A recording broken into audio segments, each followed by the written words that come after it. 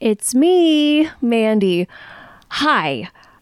Before we start the show, I just want to take a moment and say that if you're struggling with mental health, it's okay to ask for help. I have been trying to shake the fog that the pandemic has rooted in me, and I hesitated to get help because I thought I could just figure a way out of it. But it became apparent to me that this fog was actually causing me problems with my work, my physical health, and my relationships. So I made an appointment and I saw my doctor. And when I screened moderate to high for anxiety and depression, I felt validated and also very relieved to finally be getting help. Now, I bring all of this up because today's guest is not here for the first time. I actually interviewed her almost 2 years ago and could not, for the life of me, get myself together enough to finish the episode. But she is such a wonderful and understanding person that she agreed to come back for a second time, and I love her for it. Now, let's start the show. This is Beekeeper Confidential, a show about the curious lives of bees and their beekeepers. I'm your host, Mandy Shaw. Today's guest is a beekeeper from San Antonio, Texas, whose journey into beekeeping guided her through the loss of a loved one. Her transformation as a beekeeper is nothing short of amazing, and her story reminds us that things do happen for a reason. I am always impressed with her ability to keep a cool head with hot bees, which has become one of her signatures on social media. Meet the ultra cool Heather Wilk.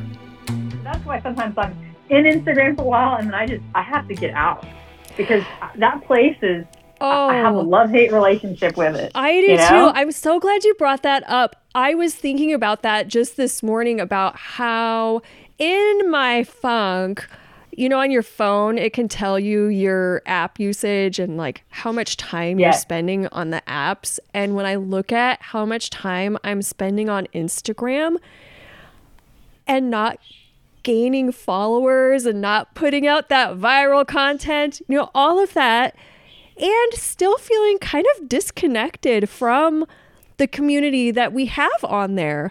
Because we have a great beekeeping community on there for the most part. Yeah, right. We'll just say that.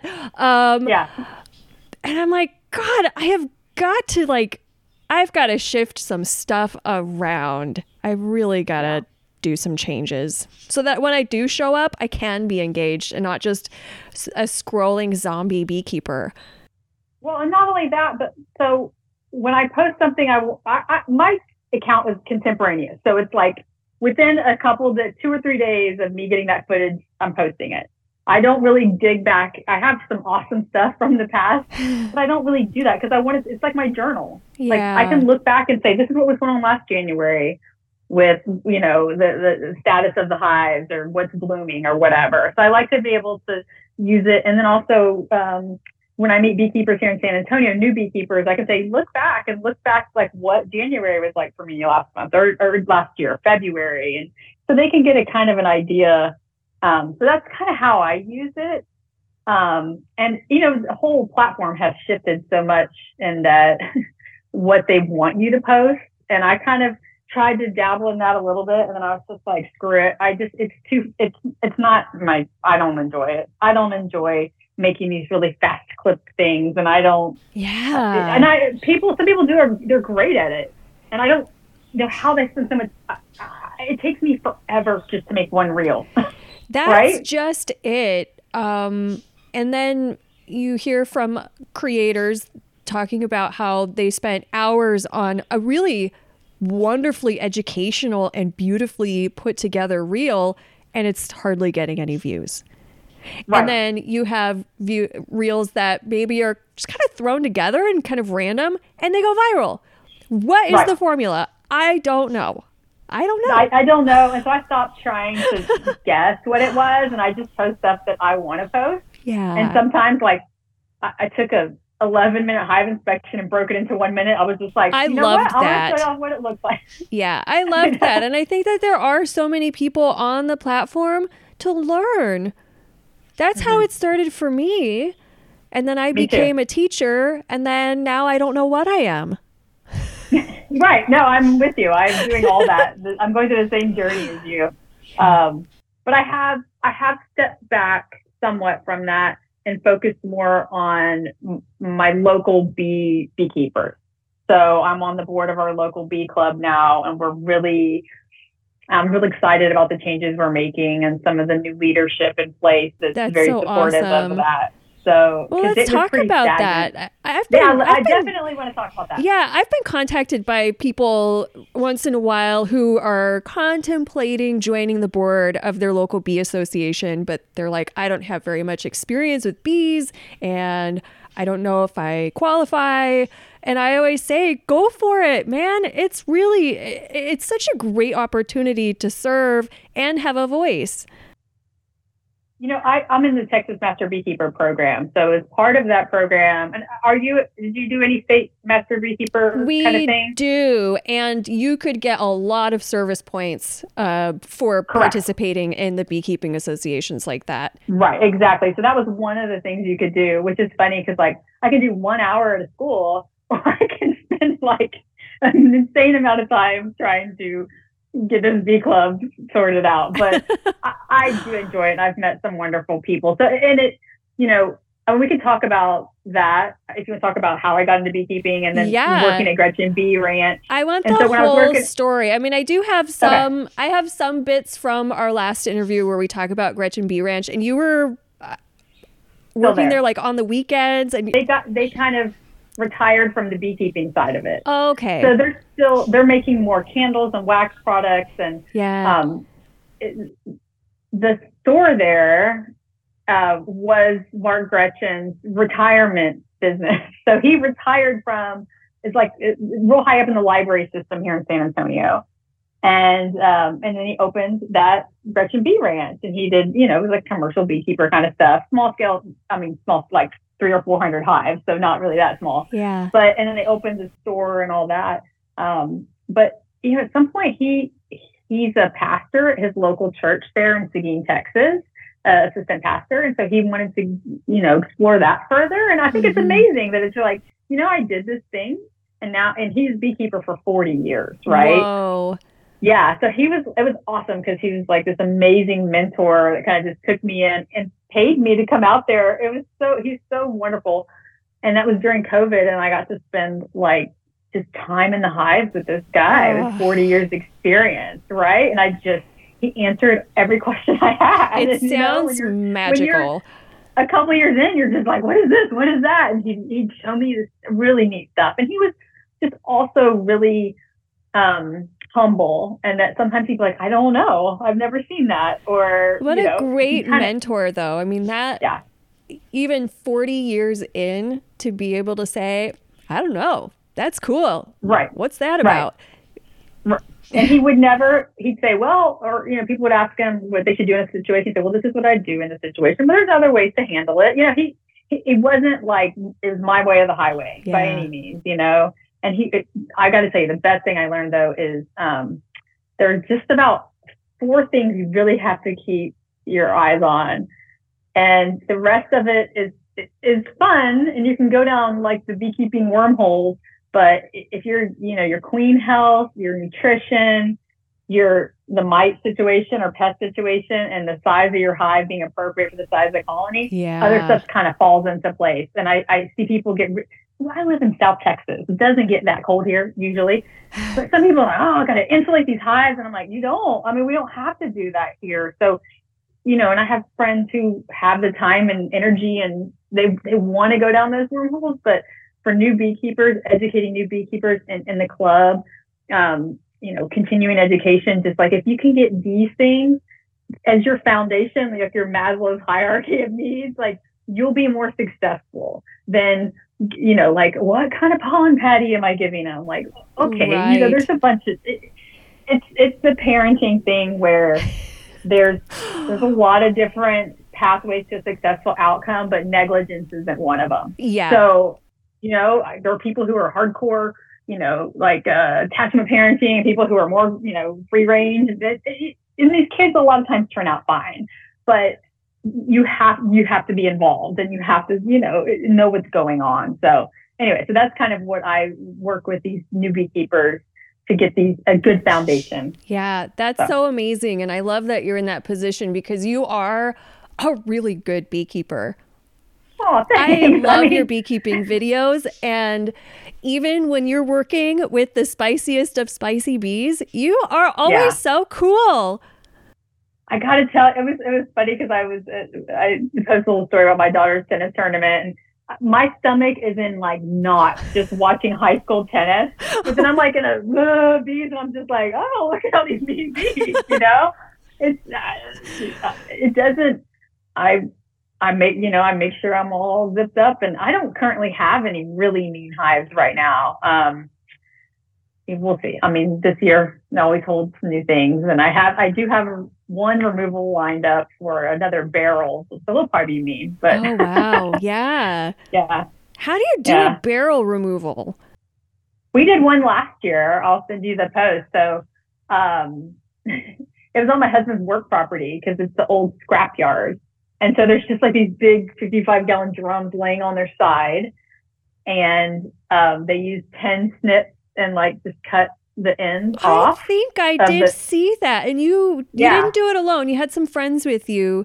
Right. My husband was there, and my friend Scott McCain, he's an amazing beekeeper. He really is. And he's just so generous with his knowledge and experience. And I met him on Instagram. Like we just started messaging on Instagram. He lives up in Austin.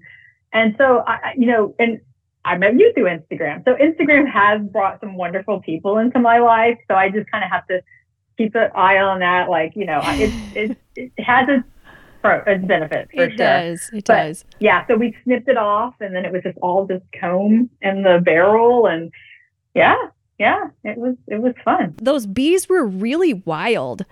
Yeah, so we have, the subspecies Scutellata down here, and they're hybridized with the European bees, but you just never know what you're going to get into in Texas. You don't really know ahead of time. I mean, you can, you know how it is. And you go up to a hive, and if they're not happy or they're hyper defensive, they'll start giving you bumps, right? Yes. So we can usually tell ahead of time if it's going to be a full thing, but we always suit up fully because I don't need to end up in the emergency room. Every year there's 2 or 3 people that they get killed by bees that are usually in a tree or a wall of a house or in a underground somehow, and somebody mows over them and they come out and they die. I mean, it's real. So we don't mess around here. I mean, I don't. There are some beekeepers that show other stuff. Yeah. One of my favorite quotes lately, and I'm about to use some bad language, but one of my favorite quotes is "fuck around and find out," and that can be applied to so many things. We can absolutely be painted thickly on beekeeping. And so working at Gretchen Bee Ranch, we dealt with some of that, where people would watch social media and think that they could do that, emulate that. And then they would come in, they'd get stung up, and they'd come in to buy a suit, and they'd come in just like, I did this thing. And it's like, it's okay. Don't do that again. Yeah. I mean, some of the people you're seeing doing this have a lot more experience, or they already know the temperament of the hive. Mm-hmm. Yeah. I always wear a minimum of a veil. I filmed an episode for Charlie Bee Company. Actually, I filmed 2 episodes. Yeah. So they're going to show this spring. Yeah. And one is on varroa mite, which he said he can't get a lot of people to talk about varroa mite. I think it's interesting. So I was like, well, he wanted me to do a test and show it because he's trying to do more bee education stuff on his show. So we did that, and then we did a episode at the teaching apiary at the San Antonio Botanical Gardens, our club's apiary. And so I wore your veil. I'm wearing your veil and a short sleeve shirt, and that was like as little as I'll wear.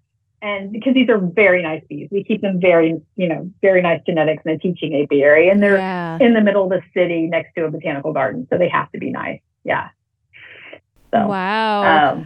But even then, I don't really like bees up in my face. I don't either. I'm so hyper reactive to even just the touch of them, even if if I'm catching a swarm or something and I'm barehanded, the sensation of them fluttering across the backs of my hand is a little bit jarring for me. I don't know why. I'm just really sensitive to that. So swarm catching is the only time where I won't wear gloves. But if they're like up in a tree and I have to use my bucket pole thing to get them down, I am in my full suit with my gloves, not playing around. Because they're like falling on you, and it's scary. And I just, I tell people, wear whatever makes you comfortable, because they're reading so much energy off of you that if you're jittery and you're slapping at things or you're getting nervous, it escalates. I know. And Miss Anxious Pants over here, I'm like, I've got to really work on that before this upcoming bee season. And I don't love getting stung. I mean, it hurts. Yeah. It's not great. And for the most part, I don't react too strongly anymore. But every once in a while, I'll get one where I'm just like, my hand is kind of out of commission for the rest of the day. Oh. And I don't enjoy it. So I try to avoid it if at all possible. Yeah. Because, also it's a lot of dead bees when you get stung a lot. So, yeah. I'm from Texas. I grew up around Houston, out in the country. I went to college at University of Texas at Austin. I studied molecular biology. After that, I did a couple of stints at different universities in academic research. And what kinds of things were you researching? I guess molecular biology could apply to a lot of different genres. Biology. So when I moved to I lived in Montana. I worked for Montana State University for a while for their microbiology department, and I was just a lab tech kind of stuff. And when I came back to Texas, I worked for the University of Texas Health Science Center in San Antonio, and I worked for a lab that we studied Parkinson's disease. Oh, wow. Right. So we were, I was running mouse colonies and working on a knockout mouse, like try to knock out a gene in a mouse. We're trying to knock out a growth hormone gene, see how that affected Parkinson's. And while I loved science and I enjoyed my coworkers, being in a basement lab with a bunch of centrifuges all day, and then the depths of the VA hospital with the mouse colonies was not really what I wanted to do the rest of my life. And I thought I would go to graduate school. Honestly, I thought I would go back and do a genetics program. But when I looked at people in my field who had taken that path, they spent all their time writing grants. That's all. They didn't do any science anymore. It was all grant writing, right? And meetings and those. And I just was like, that doesn't look fun either, right? Yeah. So at that point I was married, and my husband and I were ready to start a family. And, I was very fortunate that I was able to stay home with my kids. And, looking at how much money it costs for daycare, childcare, for young children, it was like, okay, I can spend all of my paycheck on childcare, or I can kind of just stay home and raise them and get to be around them. And I'm not faulting anyone for whatever choice they make. Awesome. I'm glad that we have those choices available to us. But I loved being home with my kids when they were little, and I was very involved with their awesome little preschool called Discovery School here in town. And it was always like play as you learn as you play kind of place. And we had this amazing garden, and just great. So I was involved with them and being home and then trying to figure out what I was going to do next, as they started to get a little older. And my father was diagnosed with pancreatic cancer, and he was an amazing. He was a retired geophysicist. He retired in his 50s, and then he didn't just retire. He got involved in his local politics and got involved in woodworking, was an amazing woodworker, and just a lifelong learner. And I've always, I think I got that from him. Yeah. So when he was diagnosed, I mean, just out of the blue, like, you have stage 4 pancreatic cancer and you have months left. And in the past, I considered beekeeping. But I would, Google like, beekeeping classes. And that, at that time, I had no idea when classes were held. You don't understand how bees work. And you're like looking in November, like, why aren't there any beekeeping classes? Well, yeah, it's November. And I forget about it. Life got busy. But in the middle of helping my stepmom take care of my dad and doctor's appointments, and I said, it happened to be March. And I said, you know what? This is something I want to do. And if there's things in your life that you have the opportunity and the ability to go pursue, you should do it. Because life is short. Yes. You never know what the future holds. So I signed up for this beekeeping class here in San Antonio, and I went, and I thought, well, I don't know if I'm ready to get a hive yet, any bees yet. And I had no idea what nukes were, all these terms thrown around. And my husband said, I think you should just do it. I'm like, really? I should just famous last words. Yeah. And so I did. I got 2 nukes. We went and picked him up. I was like, what is this crazy world where we're, driving to this place? There's this guy with bees everywhere. He's loading these things up in the back of our SUV. And I got him. It was about 2 weeks before my father passed away. And I remember that point, he was pretty much in bed. And my husband took a video of me installing my first bees into their hive. And I went over and showed him the video. And he was so proud. And he would have been my number 1 fan if he was still here. Oh. So it was healing for me, because then he passed away, and we dealt with the memorial service and all the stuff that comes after that. And I had this new thing that I couldn't just ignore. I needed to go out. It didn't require too much of my time at that point, 2 girl nukes, but it forced me to get outside and keep learning. And so it was meant to be that way. It really helped me not kind of wallow in that sadness afterwards, Yeah. And he wouldn't have wanted me to do that. So, yeah.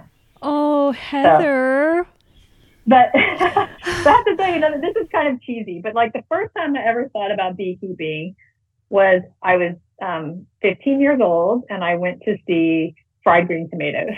Oh, right? yeah. The movie Fried Green Tomatoes. I still love that movie. And I just, that character, Iggy Threadgood was her name, right? And she was the bee charmer, South Alabama or whatever. And I was like, look at that. And I don't ever do that, by the way. I'll walk up to trees and pull honey out of a hive. But it was just like amazing seeing that somebody's doing that, and that,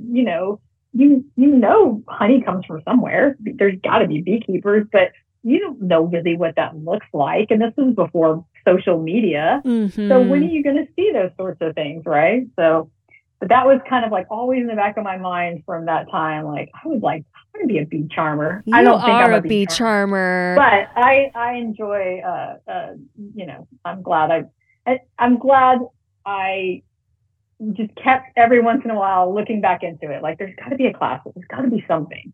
And I tell people, I said, the only thing I regret about beekeeping is not getting started sooner. Yeah. I'm glad I started now, but it sounds like it for you started really at the right time when you really needed the bees.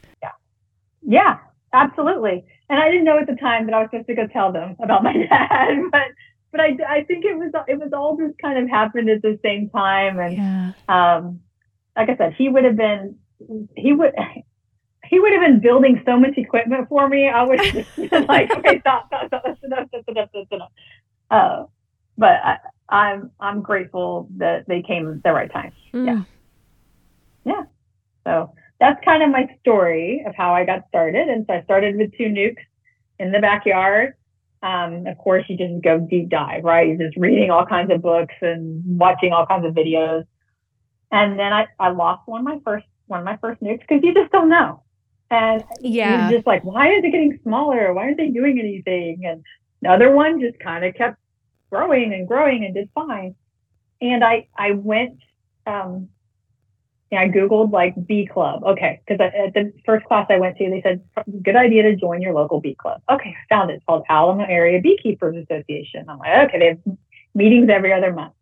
I went to a meeting, and I got to say that it was not really geared towards beginners in any way. Oh. Right. I think they had a commercial beekeeper there talking about overwintering 4-way nukes on pallets. And I'm just like, I don't know what That's not even the same language that hobbyists speak or beginners speak.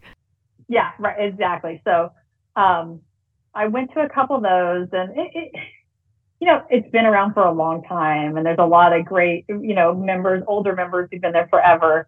But I didn't connect with the club. I didn't feel like it brought much value to where I was as a beginner. So I kept kind of looking into, there's got to be some stuff around here, other beekeepers. And I found this place called Gretchen Bee Ranch, and it was out in Seguin, Texas. So I'm in San Antonio. Seguin's about 30 miles east of San Antonio. And I thought, well, I'm just going to go out there. They have a beekeeping shop. I found their Instagram and, saw all the supplies. And I drove out there, and it's Ten and Mark Gretchen. And I saw her, I walked in, and I kind of, I've been following her on Instagram, and I thought, oh, she's kind of famous, Superstars. So I was kind of watching her. And I finally told her that. It was kind of embarrassing, but she was very sweet about it. And I bought a couple of things and kind of checked out the shop, and there was all this stuff that I'd never seen a honey extractor up close. Different kinds of gear, beekeeping gear, different kinds of boxes. And so I just kind of kept going out there. And then every Saturday morning, they'd have a free workshop from 9 to 10 a.m. That Mark would run. And it's just where I just started going. I tried to go as often as I could. And it's a 45-minute drive for me. So it's not just down the street. Yeah. I'd go out there, and, they'd send a newsletter every week. This is what the topic's going to be. And that's how I learned how to requeen a hive. That's how I learned when to add supers, what signs of their nectar flow are, pollen, how to feed, different kinds of feeders. And I just met an amazing group of other beekeepers out there, and I'm still friends with a lot of them. Oh. And so it kind of became its own little community. And then COVID happened, right? And everything kind of shut down. And they had a lady, real nice woman, who worked in the shop part-time, and she was very sensitive to what was going on with COVID, and she didn't want to be in the shop anymore. And so I contacted Ten. I said, hey, if y'all want some help, I'd love to come out. And so she talked to Mark, and they said, yeah. I said, well, we want to pay you. We don't want you to just come out here. And I was willing to just intern or something, or apprentice. I said, okay, I'm not going to tell you no. And so I would drive out there a couple of days a week, and it was a long drive, but nobody was on the road. So it was just me. It was no traffic. Just drive out there, spend the morning, spend all day Friday, and learn and help in the shop, help Mark with the hive. And so we didn't have in-person workshops at that time, but we transitioned to Facebook Live workshops. So I would be the one holding the camera while he was teaching this workshop remotely, and people would be tuning in on Facebook Live, and I'd be asking my questions, and then the people, the audience members' questions. And it was great because for a whole year, I just had this beekeeper with 40 years of experience as my personal mentor. Yeah. What a unique experience for you. And then it just seems like all of these things, you were so meant to be a beekeeper. Yeah, it really did. It just kind of all fell into place in some ways. And so we were doing these workshops, and then he teaches introduction to beekeeping a couple times in the fall, and then 4 or 5 classes every spring. And having a biology background, I said, well, can I add more bee biology than what you was teaching? He said, absolutely. I think that would be great. So I kind of went deep dive on that. And so we would, teach the classes together, and I would teach about bee biology and queens and drones and workers and all the stuff you see in the hive. And then I helped run hive tours. We started a hive tour program. So I would give hive tours to family groups that would come out, or, couples looking for a fun Saturday morning thing. And I love that. I love giving these hour to hour and a half hive tours to non-beekeepers, right? Yeah. Spend 15 minutes or so kind of going over what we were going to see, and then let's suit them up and taking pictures and sending them to them. And it was just a really amazing experience. And it was, I love when I was working in the lab and we were studying Parkinson's disease. There was value in that work. Absolutely. Right. Mm-hmm. But when you tell people that that's what you're doing, you get a lot of really sad stories. I mean, understandably, family members or people they've known who've succumbed to Parkinson's. And when you tell people you're a beekeeper, they're like, oh, bees, right? For the most part, every once in a while, someone's like, oh, I get stung or I'm allergic or whatever. But for the most part, people want to talk to you. It's happy conversations, and each answer leads to another question. And it really filled that need in me to be able to relate the science and the biology to people and why these creatures are so important to us. But I was out there for a couple of years. I love that perspective, and that's such maybe an overlooked lens when people are choosing their careers. Yeah. So, when I was in college in the 90s, it was like biotech, it's going to be the big thing, right? And I was good at science and I'm good at math. And I thought, okay, well, I'm going to do science. And I thought for a while I was going to be pre-med, but then I was like, I don't really like sick people. That sounds terrible, but this is not my thing. Like, I was like, okay, that's not really what I want to be. But I agree. And right. And I have friends who are oncologists, right? And that's hard, right? I mean, all day long, you're talking to families and patients, and it's sometimes you have a positive outcome. Somebody goes through treatment and they respond well. And then, they get additional years of life. But a lot of times that doesn't work out. And I'm fortunate that I get to do something that's fun and that people are excited about and kids love and adults love. And even if they don't like bees, I can usually get to them through the honey. Yeah. So I don't love making honey. Making honey is not my favorite part of beekeeping because it's a lot of work and it's a lot of mess, and it's, but it's like my gateway drug to get people to care about bees, right? Because most people like honey. And I sell honey just here in my little local area.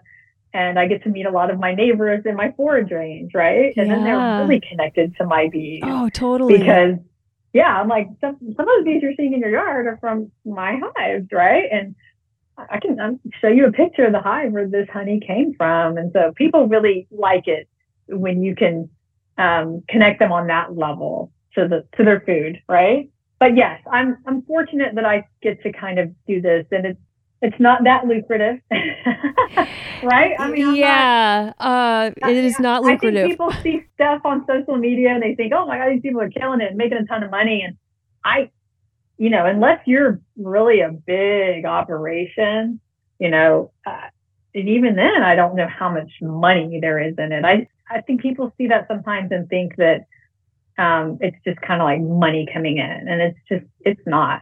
I have actually had people on social media, like in women's beekeeping groups or whatever, if somebody posts a picture of one of my veils, I've seen comments like, oh, I bet they're making a killing on those.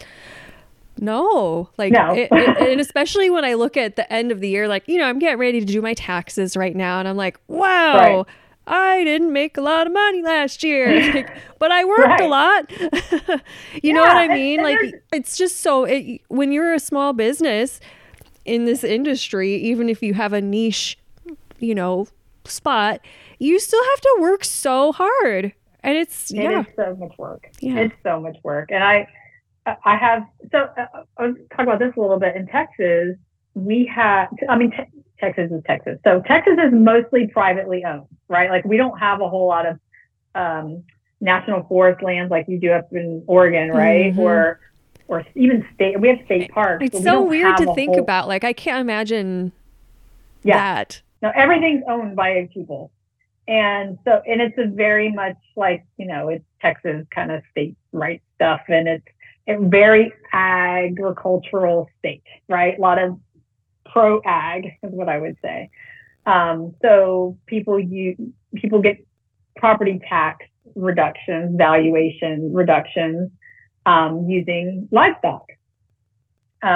So we don't have a state income tax in Texas.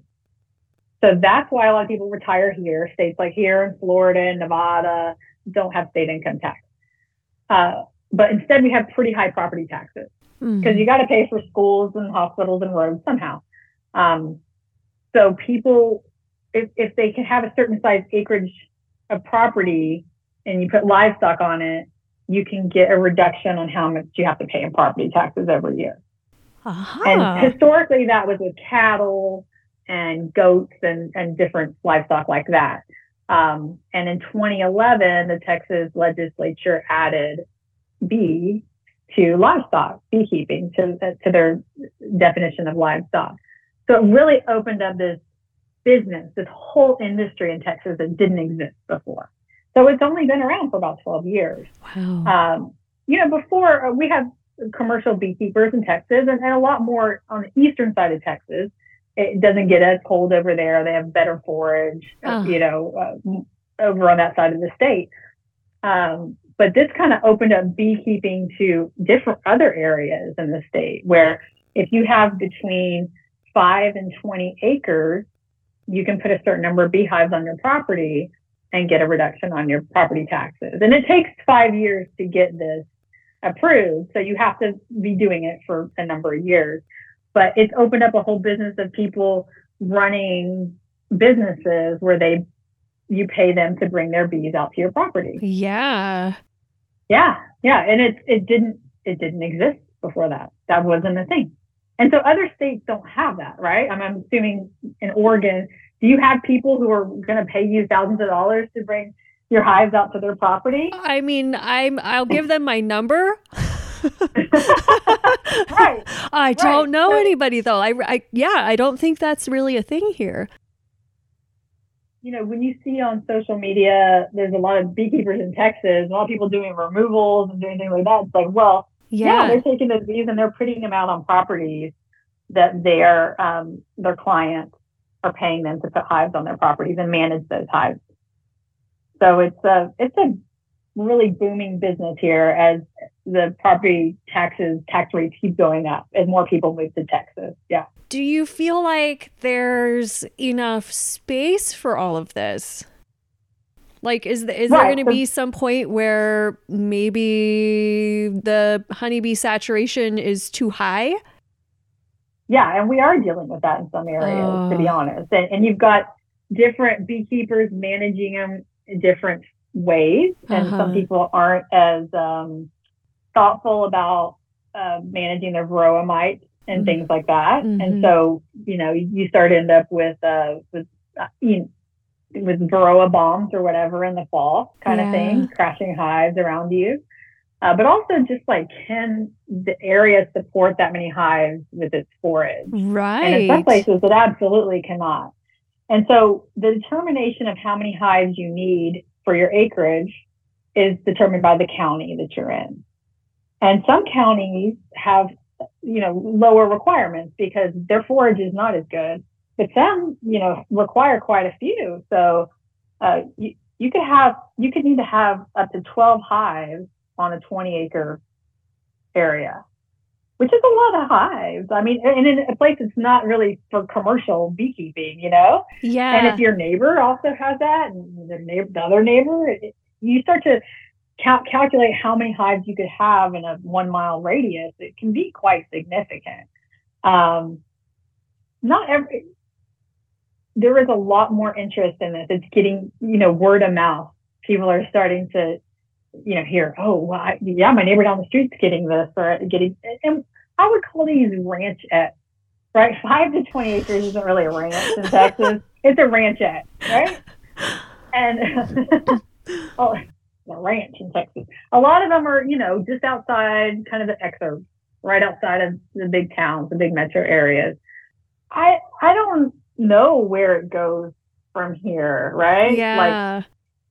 Like it's kind of like the Wild West. Like, I Well, guess we'll find out what happens. right. We'll fuck around and find out. Yeah, potentially, right. That's the problem. And it's true. I know people who, you know, they're trying to get this ag exemption. They think the first year they need the full load, and brand new beekeepers starting with 6 or 7 hives, which is a lot. That's a right? lot. And most of the time it doesn't work out very well. Like you said, fuck around and find out. They're like, I'm totally in over my head, right? And then they hire someone like me to come out and be like, why are you missing all these frames in this box? Why, like, where's the lid? What happened to the inner cover? Oh my God. What's going on? Because it's just, it's like giving people teenagers, like brand new parents, like, here you go, here's your teenagers. Like, you need to work your way up to that. So I've had quite a few clients like that, and some of them listen and some of them don't, and they don't get to continue to be my clients. But the ones that listen and they really take it to heart and kind of learn how to take care of their bees, I still have a relationship with all those people. I struggle because some of these people, they're purely interested in dollar, like they just want a tax break. They don't care about the bees. And some of them get into it and then they're like, whoa, this is kind of cool. This is amazing. And they get into it for that reason. And then they fall in love with the bees, right? And then they become part of the beekeeping community here in our local bee club. And that's great. Then other ones just, they don't, and they don't manage them well. And it's really sad. And I've had people come up to me and say, oh, we're beekeepers. And I'm like, oh, how many hives? Yeah, well, we lost all of them last year, but we're getting 6 packages. They just get newbies every year. And it just kind of breaks my heart. Like, you don't have to do that. There's a better way.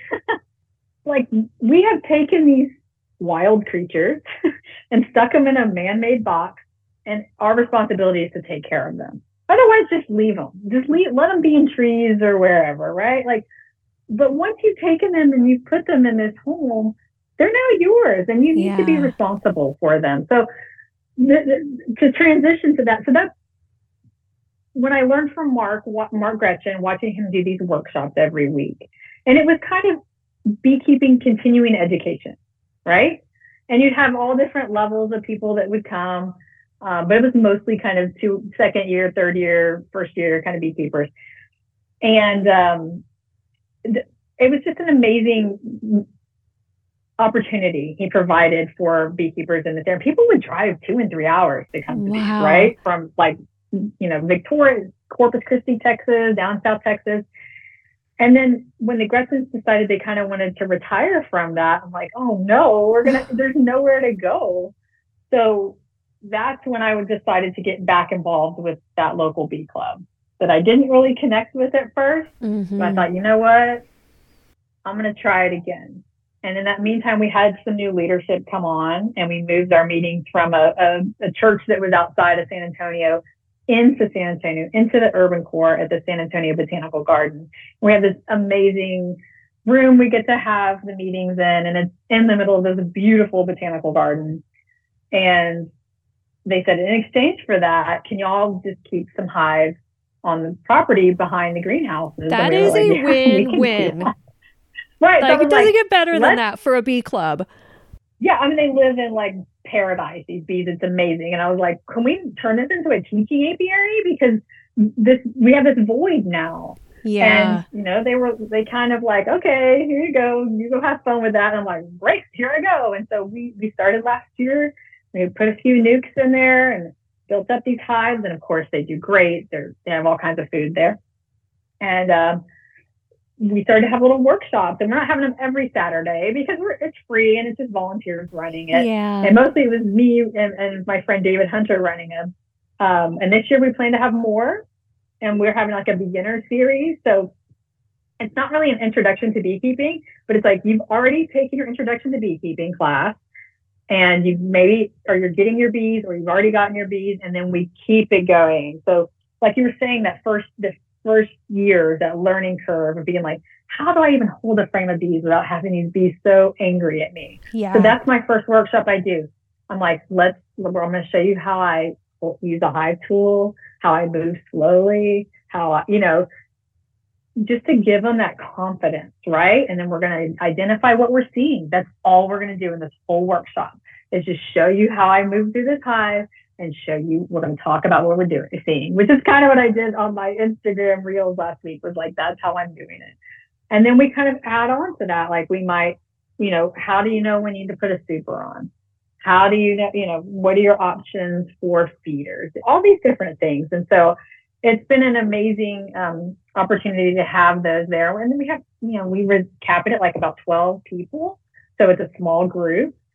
And I have one planned for the end of February. We have some scholarship students, some youth scholarship students. And so the one from last year, this is her first winter. And I'm like, I need you to be there because I want these kids to be there. We want to provide that support for them.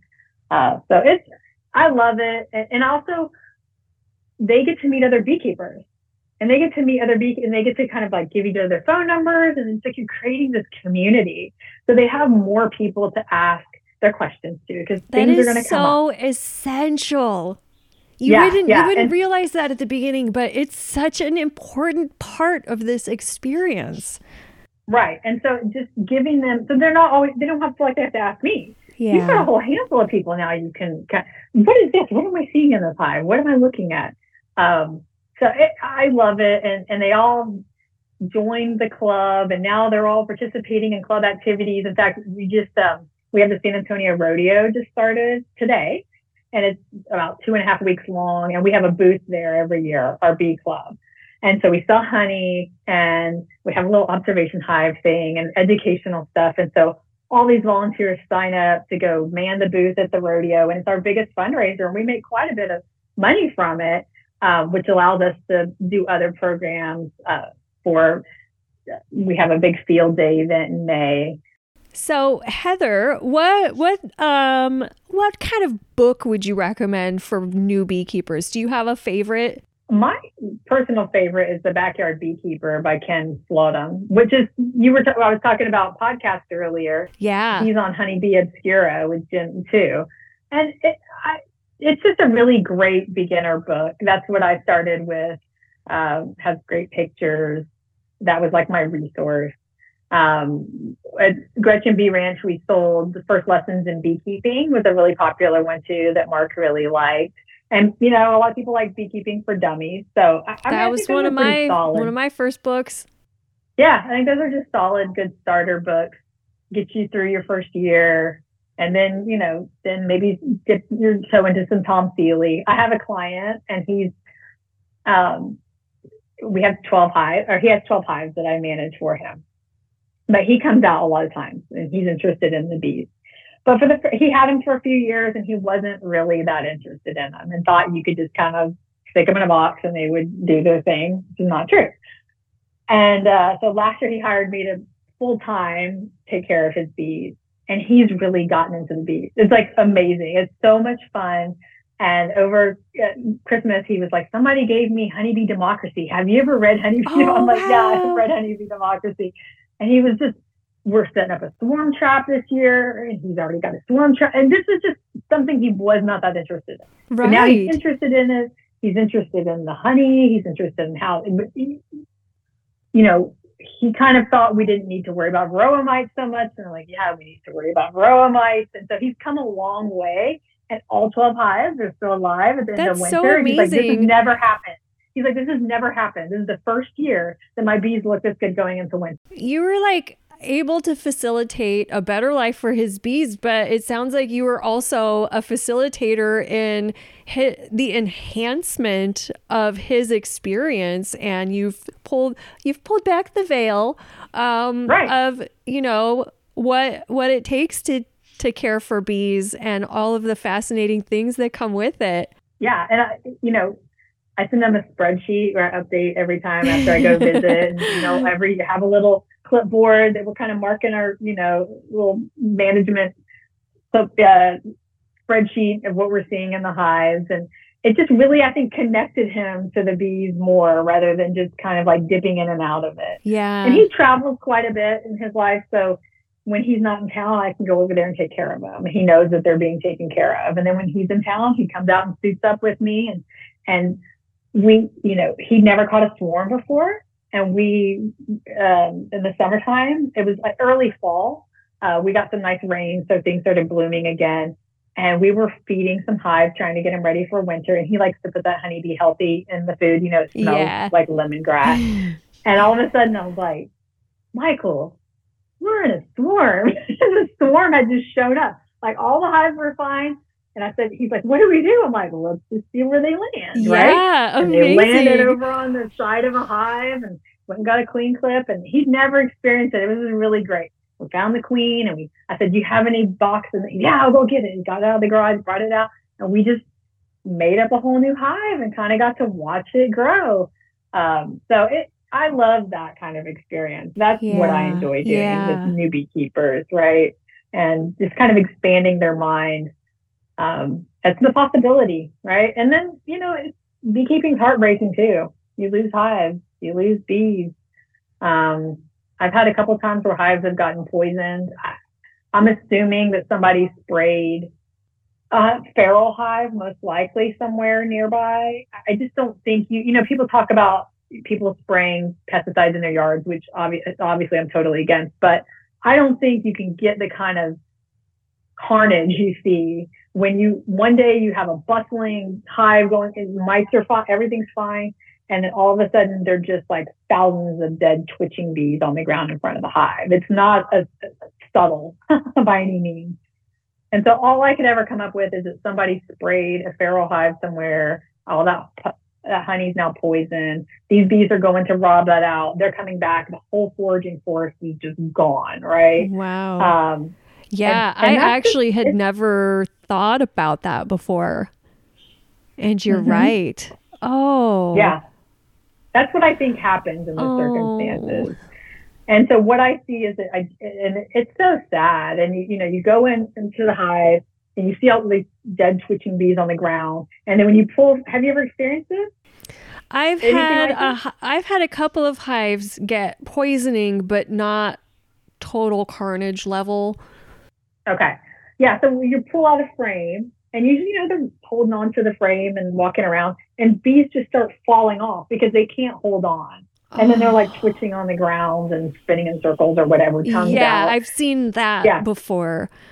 Yeah. And then it's just, you've lost the entire foraging force, right? And, and I still see the queen. She's laying, there's nurse bees.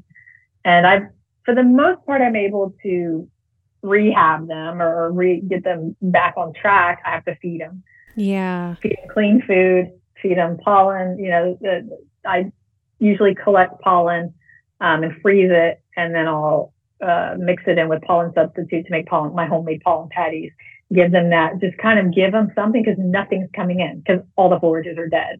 But that hive has been set back it's done. Whatever plans I had for that hive, forget about it, right? Yeah. Maybe next year, because who knows? And a lot of times they replace the queen within a month, because they didn't evolve in a place where there was these kind of poisons that humans created, right? So in their mind, when half their population has died, there's something wrong with this queen. And I mean, this is not conscious, right? But they take it out on the queen, as you know, when something like this happens.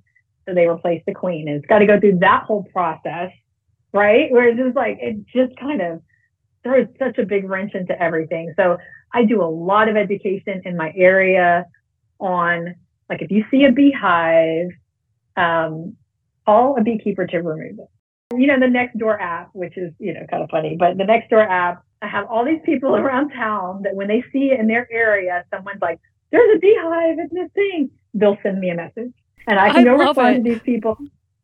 And then a lot of times I'll go over to their house because I hate doing tree removal. Tree removals are a huge pain, but Charlie Agar, master tree removal.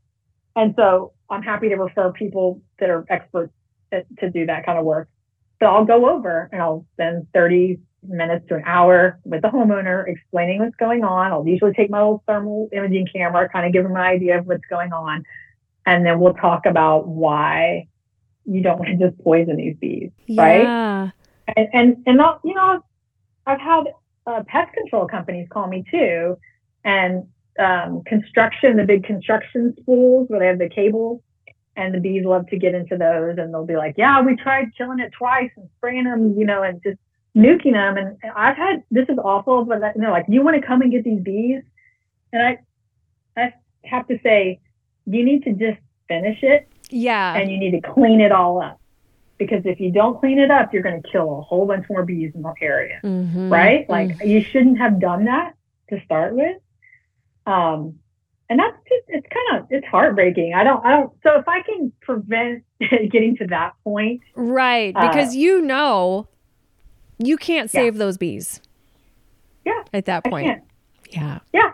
It's sad. But if you can get, and so having that conversation though, I don't berate them. I just say, this is what needs to be done. Yeah. But next time, don't do that. And hopefully they feel yucky enough about their attempted murders that they will remember. They'll remember next time. And if I'm too harsh on them, they'll just go the other direction. Yeah. You risk pushing them further into like, well, F those bees, right? Like, F that bee lady or whatever. So I try to just be like, hey, I get it. You didn't know any better. In this country, we have full aisles of poison at the hardware store. That's just how it is in the U.S. But there's a better way, right? And a lot of times they'll start following my Instagram and they're like, oh, wow, I never thought this about bees. So great. Everyone has a chance at redeeming themselves. We all made mistakes in the past and just do better, right? Do better. Yeah. Oh, well, Heather, this has been so wonderful. I'm all excited now. Yeah. And again, I am so sorry about last time. I'm glad that it worked out this way, really, because I'm in a different, I'm on to a different thing. And I got to talk about that, but then talk about how that's leading me to this new thing I'm involved with our bee club. I am just so excited that you are in the position that you are. You are already making an enormous impact, but I'm really excited for you. To learn more about Heather, head over to beekeeperconfidential.com, where I've included links to her social media, the Alamo Area Beekeepers Association, and an episode of PBS's Charlie Bee Company, where Heather makes an appearance. Be sure to check it out. Until next time, may the buzz be with you.